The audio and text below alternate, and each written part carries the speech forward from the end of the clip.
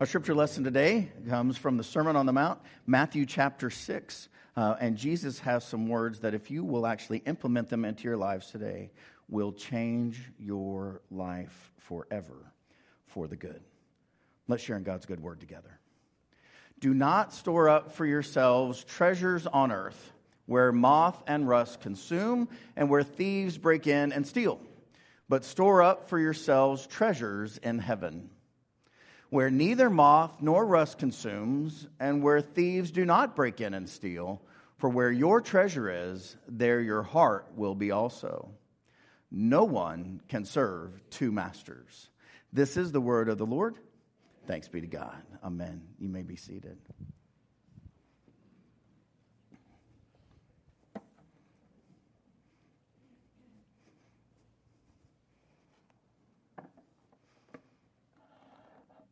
No one can serve two masters. You can't. I can't.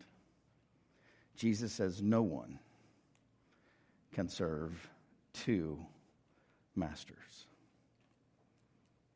So what masters you? When you wake up in the morning, what's on your mind? For a lot of us, it's work. When you are still, when you get quiet, what worries you? When you're trying to go to sleep, what's going through your head? It is likely, friends, that whatever that is for you, that is your master. And if it's not God, the results are terrible.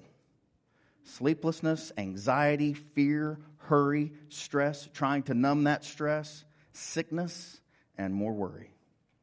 Sound familiar? And that's life. That's what life is like without God in the center. Jesus says it doesn't have to be that way, though. It doesn't have to be that way anymore. As of right now, this moment, for the rest of your life, you can turn your life around by simply placing God first in your life. By saying yes to Jesus and allowing everything else, every result in your life to be in His good and wonderful and masterful hands. My name is Mark Foster. I'm the senior pastor here, and I'm here to tell you this morning that you are free. Will you say that with me? You are free. Well, yes, I know I'm free. Now look at your neighbor. Tell one of your neighbors, you are free. You are free. And if you don't have a neighbor, I'll tell you, you are free. You are free. You are free indeed, the scripture says. You are absolutely free for a wonderful and joyful life. But it takes courageous faith. It takes courageous faith to live in that peace, to leave that chaos behind. Because when we forget God, we get scared. When life feels uncertain, any of y'all have an uncertain life? Feels like it moves on you, your country moves on you, your job moves on you, your church moves on you, your relationships, your small group, your friends. Feels uncertain. And when people feel uncertain, we withdraw and we isolate and we begin to think in terms of survival and protecting what we have. And the more you have to protect, the more time it takes. When we finally take time to pray, we think, oh, that's a good idea. I should pray. It becomes a shopping list. Lord, provide this, bless that, give me this, make sure such and such happens for my family. Friends, that's not prayer. That's serving another master. The problem is that we become so focused on our needs and our desires and our particular situations that we lose sight of the big picture about what life is really all about. That there's a big, wonderful world out there to explore and enjoy, and then in God's good hands, we are perfectly safe. But this problem didn't start with us. When Jesus shows up on the scene on the Sermon on the Mount or the Sermon on the Plain, He was surrounded by people whose felt needs were so pronounced that they couldn't get past them. I mean, think about the people that Jesus was talking to. They were being oppressed and taxed by an unjust government. They were being led by hypocritical religious leaders that had sold out to Rome. They had their land taken from them, their wealth taken from them. There was no justice. There was no police department to complain to. The children were being confused with the intrusion of both the Greek culture and the Roman culture. They were poor.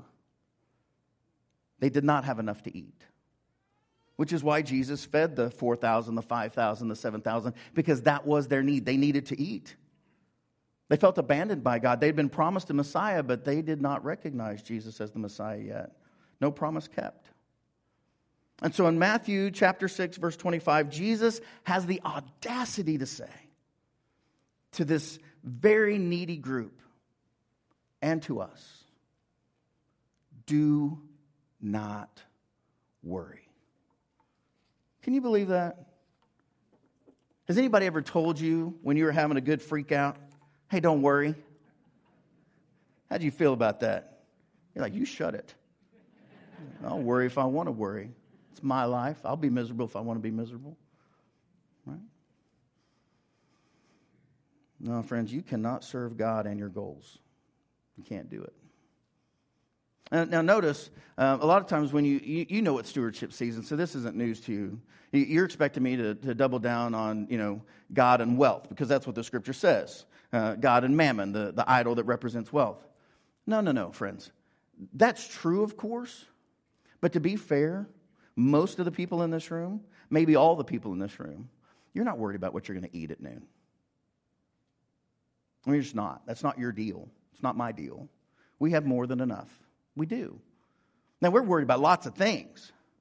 But most of us, what happens here in about an hour about whether or not we're going to have food to eat, that's not our concern. But it was theirs. It was theirs. And so Jesus is saying to them at that time, because that was their real concern, you can't serve God and whatever else is worrying you. And I know you're hungry. And so I'm going to take care of that for you. But then you've got to ask yourself here now, what is it that worries you? Because it's probably not what you're going to eat at noon. But it is something. And Jesus says you can't serve God and that something, whatever that something is, whatever that goal is, whatever you've been working on is. You got to put God first and everything else. Leave the results to God. Because, friends, there's always competition for our hearts. Always. There's never a day, there's never a moment where what's going on with you and you're trying to connect with God and be connected to God, that something else isn't always pulling you. And if you have little ones, that's a literal pull, right? So Jesus says, you cannot serve two masters. No one can do it. No one. For a slave will either hate the one and love the other, or be devoted to the one and despise the other. You cannot serve God and wealth. And you might as well say you cannot serve God and anything else. Anything else. And this is why. And this is super important. I don't want you to miss this. Do not worry, because when you do, that worry becomes your master. Isn't that true? Well, what is a master? Master is the one that you answer to. Master is the one that you pay attention to. Master is the one that you go to get your marching orders. And if what you're worrying about is that's what's on your mind, that's where you're taking your next steps, your next cues from, that's your master. And Jesus says you cannot worry because that is your master, and you can only have one. You cannot serve two.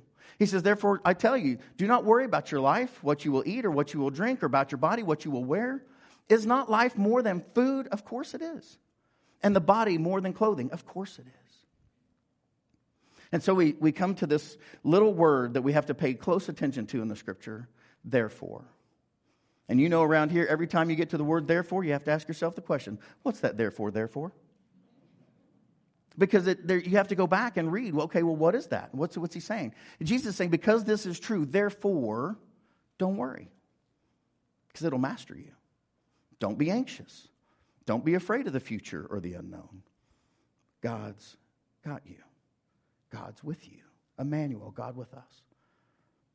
Now, Jesus is not saying to be irresponsible. He knows the needs of the time, and he knows your need. And so he describes two of the needs that were very real to them, and for some of us here, very real to us. The first is what we might call a critical or survival need, right? They were hungry. They needed food.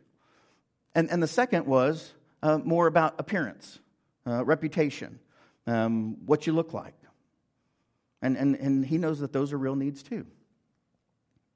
Andy Stanley led a conference a couple of weeks ago, Chantel and I attended, And he said this, and it really stuck with me because it's so easy to fall into. He says this. He says, don't be so consumed by what must take place tomorrow that you end up mastered by it today. I want you to think about that. Saturday is often my Sabbath day or my day off. And when the sermon is done on Thursday or Friday, it's a good Saturday. But when I don't know exactly what I'm going to say on Sunday, on Saturday, when I'm supposed to be resting, as my mom would say, I'm not fit to live with. Have you ever worried so much about what's going to happen tomorrow? Some of you are right there right now. You're thinking, I don't have time to be at church today because I got this big thing tomorrow. I got this thing I need to be working on. Matter of fact, some of you are like, oh, I need to. If he looks the other way, I'm going to get out because I got some stuff to do tomorrow. And isn't this true that you have lost? Think into your life, how many days have you lost with family, friends, peace, a good walk spoiled, enjoying nature because of what you were worried about the next day? Am I the only one that's ever done that? No. This is the way we're wired. This is who we are. And Jesus says, do not worry because you can't serve two masters. You can't serve tomorrow today. Tomorrow will have enough worries of its own. And so he says to that first critical need, look at the birds of the air. They neither sow nor reap nor gather into barns, yet your heavenly Father feeds them. Are you not of more value than they? Of course you are. And can any of you by worrying add a single hour to your span of life? The answer is that's not a rhetorical question. I mean, you're supposed to know that, right? No, you cannot. Now, worry will take years off your life, but it has never added them. So that's the answer to critical need number one. Just look at what God does. Look at the birds. He feeds them. He'll take care of you. But that's not really most of our needs. Most of our needs come in the second category. He says, why do you worry about clothing? Consider the lilies of the field, how they grow. They don't toil or spin. Yet I tell you, even Solomon, who was the richest of the rulers, in all his glory, was not clothed like one of these. So these next two verses are the answer to number two, these non-critical needs. Jesus again says, look at nature. Look at nature. Now, there's some really interesting studies going on and around. If you're on Facebook, you can find them there. You can Google nature research. They've actually found that if you go into nature for even a little bit of time, your cortisol levels drop. Your immune system is boosted. And some studies will say that if you spend an entire day in nature and in silence and before the Lord and before His creation, your immune system will be better for at least 30 days. And you know why that is? Because you got to get the focus off yourself. But if you're always worried about yourself, the sickness is just coming. Because you can't heal yourself. That's God's business. Jesus says focus on nature because you need to get the focus off yourself. I could do an entire sermon series on the levels of anxiety, stress, and depression among children. Much of it is tied to the fact that they're on their screen instead of outside. Because they see the weight of the world, what their friends are doing, and it's all about themselves and their reputation and their life, and it's way too much for a little person. It's way too much for a big person. God says, put it down, go outside. Look at the birds. Look at the birds. Aren't they cute? This is where you go, oh, yeah, I know, look at the birds. It helps if you feed them, by the way. Right? Look at the birds. Look at the bluebonnets. Anybody plant those? No. They just show up. Because that's who God is. They just show up. Look at the lilies of the field, he says. Now, I want you to focus on these beautiful flowers that God just gives. God could have done anything, but God does this. And Jesus says this about God. He says, if God so clothes the grass of the field like this in beauty and majesty and glory, which is alive today and tomorrow is thrown into the oven, will he not much more clothe you, you of little faith? He says, all those bluebonnets you're looking at, they're just going to be brought together and used for fuel. That's how good God is. He could have just used grass, but no, he's going to give you beautiful flowers to dry and throw in for fuel. And if God can do that, just think what he can do with your life. Now, these blanks are for you to fill in. They're not for me. But think about this. If God, what in your life? Now, I'm going to go way out on a limb here, but I'm going to guess that God has kept you alive 100% of the days up till to right now. Is that a fair assumption? Yet, how many of you all are worried about tomorrow? Well, just think about that. I mean, every day of your life, He has taken care of you. Will He not then continue to take care of you? It blows my mind that people, supposed people of faith, will come here, myself included, and trust God with our soul and eternity and not trust Him with tomorrow. How ridiculous is that? We say, oh God, you're great, you're glorious, you're wonderful, you have my salvation for all time. But I'm really nervous about 3 o'clock tomorrow. It makes no sense, friends. That's not who people of faith are. So you have to ask yourself, or maybe you don't, it's pretty apparent for most of us, what do you worry about? What do you worry about? What do you worry about? I know for many young families, you worry about your kids. Flu season's coming and RSV season's coming and all that. And you think, wow, I'm going to be really glad when my kids go to school. Yeah, you are. And then you're going to be really glad when they get away from all those elementary kids and get to junior high because that's so much easier. And then you think, oh, if I could just get them out of mid-high, that's the hardest part of all. And then they become freshmen in your high school. And you're like, woo, we just got to get those kids out of the freshman academy. We got to get them up into their sophomore and junior year, and they just work themselves to death. Think, oh, when they're seniors, they'll just be able to relax when they're seniors. Are you kidding me? You ever talk to a senior in high school stressed about all the colleges or things they're going to do with the rest of their life? Everybody asks them, where are you going to school? They're like, guys, shut up. I don't know. It's not even November. Right? And you say, oh, well, you can show and tell you're empty nesters. You got kids in their 20s. That's easy, right? That's easy. Yeah, my youngest son is in Albuquerque, New Mexico. I love it when he drives in other states with people I don't know. It's great, and I sleep well. You see, what we worry about competes for mastery of our lives. If you're not careful, you'll lose your soul. You'll lose your mind. You'll lose your life. Because Jesus tells us we can only have how many masters? If you want any peace, you want any chance at peace in your life, you can only have one master.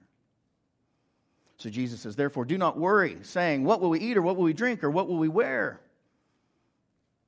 No. Do not worry. Do not worry. And then he says something that doesn't really hit home for us. He says, for it is the Gentiles who strive for all these things. And indeed, your heavenly Father knows that you need all these things. Well, if we were to retranslate that today, it's this. For it is the atheists who live like this. God knows your need. Right? Jesus is talking to a Jewish group, a Jewish culture, and Gentiles were outside of the love and care of God and their understanding. It would be like for Jesus is saying, come on, people, you say that you're Christians. You say that you're people of faith. You say that you put your trust in me. No. When you worry about this stuff, you're living like someone who doesn't know God at all. Don't be like that. You don't have to be like that. You're free from that because God is with you. I am with you. He says, so strive first, seek first the kingdom of God. With all that you are, run after these things. And God will be with you, and He'll give you everything else. Everything else. Frantically seek, run after. You see, the thing that drives us crazy and was true for the early church and is true for us today and will be true in the future is that times of uncertainty and times of oppression and times of hardship is the very time God uses His little lights to shine. Christians have a great witness if we're actually living it. If we actually allow God to be our God and we to be God's people and not worry about all the things of the earth. Now, again, Jesus is talking to Jewish people. Jewish people follow something we call the Ten Commandments. You're aware of this, correct? So everybody knew the Ten Commandments. Little Bible quiz. We don't do this often. If you're a guest or first time in church, my apologies. What is the first commandment? have no other gods before me. Exodus 20, verse 3. No other gods before me. You see, Jesus is simply telling them something they already know. You can't have two gods, have one God. Have no other gods before me. That's what they knew. This has been around for thousands and thousands and thousands and thousands of years. So he says this. He says, so you strive, seek, run after God with all your heart. Keep God first. And all these things will be given to you as well. Why? Because putting God first is the solution to a chaotic life. It just is. It puts things in order. You see, because what you worry about tells people a lot about you. How you spend your time, how you spend your money. If somebody were to follow you around for a week and they had access to your credit card bill or your calendar, what would they say is most important to you? I don't know. But that's probably your master. Now, I hope you can see this. If you can't see this, try to get to some place where you can see this. This is not new. As a matter of fact, I heard this the first time in the 80s at a business conference. But it's really important, and I think it works for today. Now, I want you to know that what happens to me so often is that people come to me, and we invite them to give their lives to Christ, and they do, or they think they have. And they say, okay, Pastor Mark, I'm gonna start going to church, or I'm gonna go to Bible study, or I'm gonna try to live for God now. This is my life, but there's some other things I want to add to my life. I want to add, some service projects. I want to add my kids' school. I'm going to add some more. You get married. You have some kids. You have some more kids. Some of you have even more kids. And you get to this, oh my gosh, I can't do life anymore. This is too much. I need help. And Pastor Mark has the audacity to say, what you need is God. And you go, yeah, that's what I need. And you say, okay, hold on. That doesn't fit. It doesn't work. And Pastor Mark says all you got to do is give your life to God. And so I've done that. And I'm more stressed. I'm more chaotic. Now I got more things to do. I'm trying to go to soccer and basketball and glee club and dance and church and Bible study. My life is worse than it was before. And you are exactly right. It is. I never asked you to do that, by the way. And neither did Jesus. What's Jesus say? Where's God supposed to be? First. First. God says, put me first. So we do. We put God first. And then we say, okay, God, do you want me to have kids? And he says, no. It's easy. Right? Or he says yes. Right? And you got some kids. Some of y'all have some more kids. And some of y'all have even more kids. Careers, houses, homeowners associations. They're not rocks big enough for homeowners associations. All right. You toss all that in there. And you say, okay, and God's first, and it's getting a little tight, and you're like, God, I don't know. I don't know. But you're in conversation all the time. You're praying. When you wake up in the morning, you say, God, what are we going to do today? And when you go to breakfast, you say, God, thank you for this food. How are we doing? And you go to lunch and you say, thank you for this food. Thank you for my family. Thank you for what you're doing. You go to dinner, you say, thank you. And before your head hits the pillow, you're talking to God about the day and all the wonderful things you did together. And before you know it, you've prayed 5 times a day. You're almost praying without ceasing. And God says, don't worry. You're like, but I am worried. He says, don't worry. I've got all of it. Did you put me first? And you're like, well, Lord, I put you first. First thing in the morning and first thing in my mind and the scriptures and when I eat and when I lie down and when I stand up. And he says, trust me. Just trust me. Just trust me. It'll all fit. It'll all be okay. And is it? If he's first. With room to spare, by the way. There's more things you can fit in here. But he's got to be first. And so please, please, please, please, please, please do not try to add God onto your already full and busy life and then come and complain to me and tell me that I'm a liar and Jesus is unfaithful. Because I'll just ask you one question. Is God first? Or are you trying to add him to your life where you're the boss and you expect God to serve you? It's a really important question. Who's on the throne? Who's first? I love the way Charles Stanley puts it. He has now been the senior pastor of First Baptist Atlanta for 50 years consecutively. 50 years. And he said it like this. He said, there have been times in my life where I've had to say to God, God, I'm not even sure what you're saying. But the answer is yes.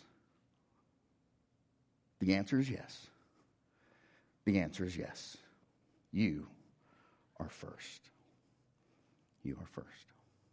Because this is the truth of it. What you put in first determines the capacity of your life.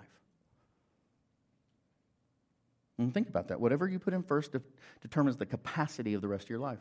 It determines your ability to work for God, to do things for God, about where God is in your priority. God first. Everything else fits after my first master, Jesus. God first.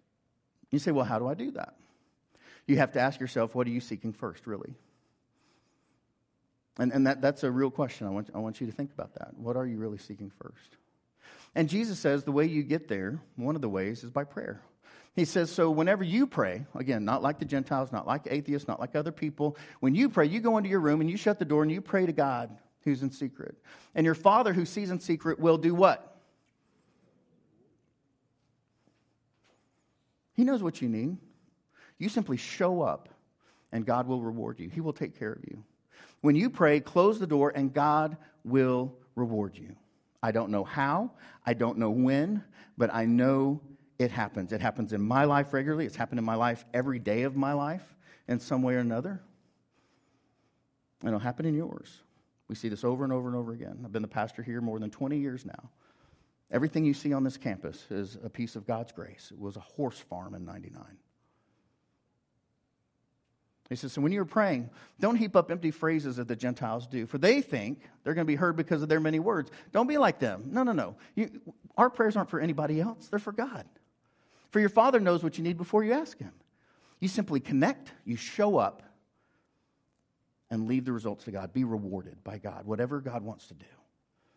He says, so pray then in this way. Our Father in heaven, hallowed be your name. Really, hallowed, wonderful, great is your name. And your kingdom, not mine. Your kingdom, Lord, come. Your will be done on earth, right here in this place, in my life, as it is in heaven. What you want. And that simply says this, God, you are the greatest. And your plan first. You're first in my life. You're first in this church. You're first in everything. And we leave the results to Him. Because God knows we need our daily bread. And God knows we need to forgive as we've been forgiven. And the Lord knows we need to be rescued. That's why we call Him Savior.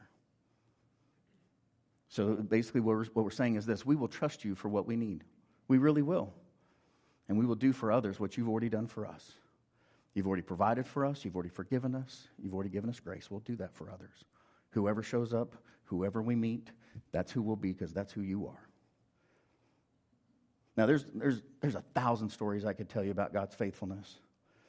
But I want to show you a different story that I think makes the point in a different way. Let's take a look. Our last story tonight began with a mysterious piece of mail. Then things got interesting. Here's Steve Hartman on the road. Normally, no one wants to receive an unsolicited letter from an attorney. Yet that's exactly what some residents of Ripon, Wisconsin found in their mailbox. So I open it up and I'm reading it and I'm like, oh. No. That's unbelievable. We were shocked. Did not see that coming at all. I said, I'm going to have to read this out loud and see if this says what I think it says. It made you cry. The letter was from an attorney representing the estate of Dennis Valstad. Dennis, who at one point owned the local dry cleaner, died a few months ago at the age of 69. To most people, Dennis seemed to be a man of modest means. But he secretly amassed a small fortune. Although it wasn't just the size of his estate that brought us here. It was the directions he left behind for what to do with it. This is Don Jorgensen. I got a bunch of his stuff in here. Executor of the estate. Provision number 5. The sum of $500,000 to be divided equally to the individuals that attend my funeral. That's all you had to do was show up? Yeah, that's it.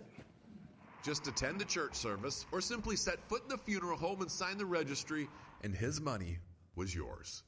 Of course, no one in Ripon knew this in advance, and Dennis had no wife or kids, so there was no reason for him to expect a large turnout. He was probably a loner. Oh, very much so. He was lonely. To that point, Don also found Dennis's New Year's resolutions. Live a life that is pleasing to God. That's things he wanted to accomplish this year. Find true friends, not be lonely. Those people who did love him enough to attend his funeral. This was a thank you. Yeah, He would have been pleasantly surprised. darn right he would. This is the registry. Dennis may not have had a lot of close friends, but he was endlessly kind, and all these people appreciated that. 270 of them attended his services. Now each one will get about $1,800. Here's the interesting part. And this bonus. It's going to motivate people to be more giving, more loving, more understanding. And that's the real gift here. Yeah. That reminder. Yep. That although a funeral is an important time to show someone you care, there is one time better. Sooner. Steve Hartman, On the Road, in Ripon, Wisconsin. More giving, more loving, more understanding. Thank you. Some of you are going to start attending more funerals. Not the point. Not the point. Sooner. You see, we have a God that tells us, you show up for me, I'll show up for you. Matter of fact, really, it's you show up for me and I will blow your mind with all my goodness, all my wonders. The world is in my hands. Now, in your bulletins, you have a little card called the 3-month challenge. And if you have been tithing like I have and Chantel and I have all of our lives, this isn't for you. Your pledge card is, but this part is not. We would want you to know, we only talk about this once a year, but I think it's fair to say that when we started Acts 2, we knew that God required a tithe, but to start a church was going to require more than normal obedience. And so we promised God at that time if he would allow us to lead this church, we would give 11% of our gross income or more every year. When we're in capital campaigns, that has been as high as it is currently at 20% of our net income. And it's been somewhere between 11 and 20% over the last 20 years. We tell you that not in arrogance, but to tell you it's possible, that we've never gone without anything that we needed, and God has blessed us and blessed us and blessed us and blessed us because we put God first in our finances. And we know that everything else falls under him after that. The other 90% is all that we need. It always has been. It always will be. And you say, well, that's fine. You're doing fine now. Well, yeah, we are. And so for you all who are tithing, don't worry about this. And really, if you are flush, if you are super wealthy, this really isn't necessarily for you. It's good for you. It'll help you too, because sometimes you get so worried about where the market is. Is it up? Is it down? You know, what's going on? And you can get consumed by the things you own or you think you own or own you. What I really want to talk about is if you don't consider yourself wealthy, and particularly as Jesus did, talking to people who weren't really sure where their next meal was coming from, this is for you. And I know there'll be people that are upset that I'm saying this, but the people who need this the most are people who need to know they can trust God, that God will show up for them. And if you don't know that, if you don't know that God will show up for you, you need to do this. And all this is saying, I'm going to trust God. I'm going to place God first in my finances. And I'm going to leave the results to him. Now, I got to talk to God about everything if I'm going to do this, about all of it. But friends, in 25 years of doing this, basically what happens is you tell Jeff, raise your hand. He's our business administrator. You let him know. All the details are on the back. You let him know that you've never tithed before. You haven't tithed in a few months. And you want to try this out. You want to see if God will actually show up for you. I want you to know in 25 years of doing this, no one has ever needed their money back. But if you give on this tithing challenge, we will simply take your gift, we will put it in a savings account and hold it until 90 days. And at the end of those 90 days, if you need it back, we'll just give it back to you. No one's ever needed it back. Because God has shown up and shown up and shown up and shown up and shown up and blessed and cared for and shown up. in ways that I didn't see coming. I didn't know how it was going to happen. I still don't know how it's going to happen. I also would tell you that no one got a free car or a new mansion or anything weird like that. God simply took care of their need because God is faithful when we put God first. And so I hope that if you've not tithed yet, that you will give this to Jeff today and say, you know what, I don't know what God's going to do, but I'm going to trust him with the results of my life. Because here's the thing, when you've got God on your side, you can't lose. You cannot lose. You have everything to gain. The creator of the stars, the heavens, and the earth. When you place God first, the things of earth grow strangely dim in the light of Jesus' glory and grace. So our action steps, friends, are simply these. Pray. When you wake up, 3 meals, bedtime. It'll change your life because you're putting God first in your thought life and in your heart. Tithe first. Tithe first. First 10% goes to God. Everything else will fall into place. You know, you got to talk to God about it. Now, for us, for Chantel and I, it has humbled us. It has determined where we live, the kind of house that we purchase, what we drive, the kind of schools that our kids go to. Our kids went all the way through public schools. Both of them got scholarships to colleges. We knew this. We had to trust God with all of that to go forward. And God has provided at every step. And for those of you who haven't ever trusted God fully with your income, as both Jesus and God has asked, and by the way, you got to pay your taxes. Give Caesar what's Caesar's. Jesus says that, right? Give the government what's the government, but give God what's God's. He's first. So we really do want you to take the challenge. And this is why, because as Paul writes to the early church, I want you to read this with me as a prayer over us all. And God is able to provide you with every blessing in abundance, so that by always having enough of everything, you may share abundantly in every good work. So friends, not only will you have enough for you and your family, you'll have enough to share for those who really are hungry, for those who are in need. And the kingdom will come to earth. In Jesus' mighty name. Amen? Amen. Let's pray. Lord God, we thank you that you are enough. That you see us, that you hear us, that you know our need, you hear our cry, and that we can trust you with our very lives. Help us to do that. Help us have courageous faith that we will live fully into your kingdom and leave the glory and the grace to you. And Lord, we thank you that you've taught us even how to pray by saying, Our Father, who art in heaven, hallowed be thy name. Thy kingdom come, thy will be done on earth as it is in heaven. Give us this day our daily bread, and forgive us our trespasses as we forgive those who trespass against us. And lead us not into temptation, but deliver us from evil. For thine is the kingdom and the power and the glory forever.